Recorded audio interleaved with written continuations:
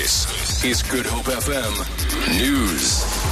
Good afternoon. More arrests are expected after a Johannesburg couple allegedly involved in a VAT fraud scam amounting to more than 50 million rand were detained.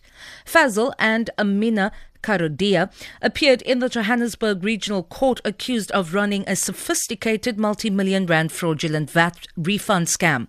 They were granted bail of 100,000 rand. They will be back in court again next month. South African Revenue Service spokesperson Sandile Memela has urged individuals and small to medium businesses to be tax compliant.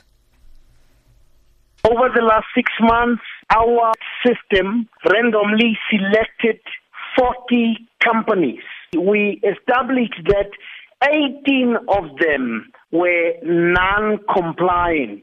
All these individuals and companies owe SARS outstanding amounts of between 500,000 rands and over 20 million rands in tax returns.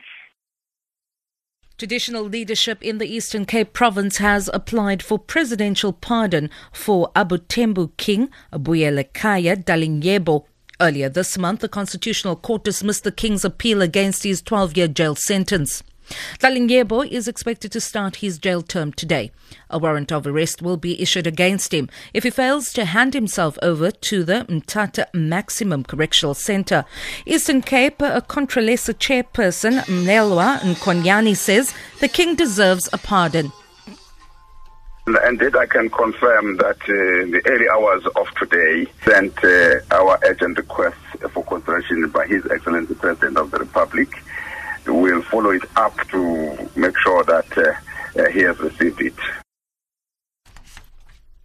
Scores of people have gathered at Strand Beach outside Cape Town where the carcass of a 13-metre-long humpback whale has washed ashore.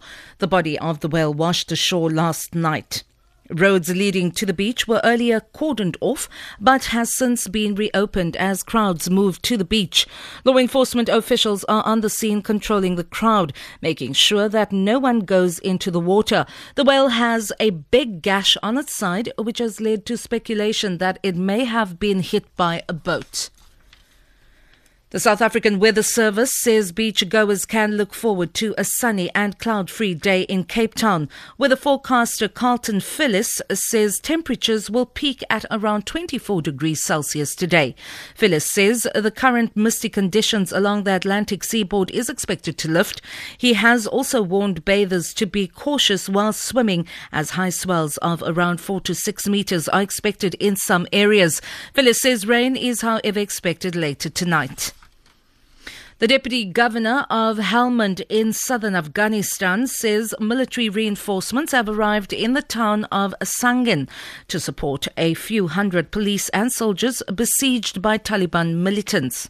After several days of fighting, civilians have been fleeing the heavily contested town. The BBC's Sharma Khalil reports. In certain key aspects, they're not up to the job. I think you find that logistics they're not very strong in. They obviously have very limited air support of their own. It's taken a very long time to try and improve Afghanistan's air force. There are problems of corruption, there are problems of cronyism and so on. In many cases, when push comes to shove, they have fought quite well. And of course, it does seem that in certain places in Sangin, they are holding on quite tenaciously.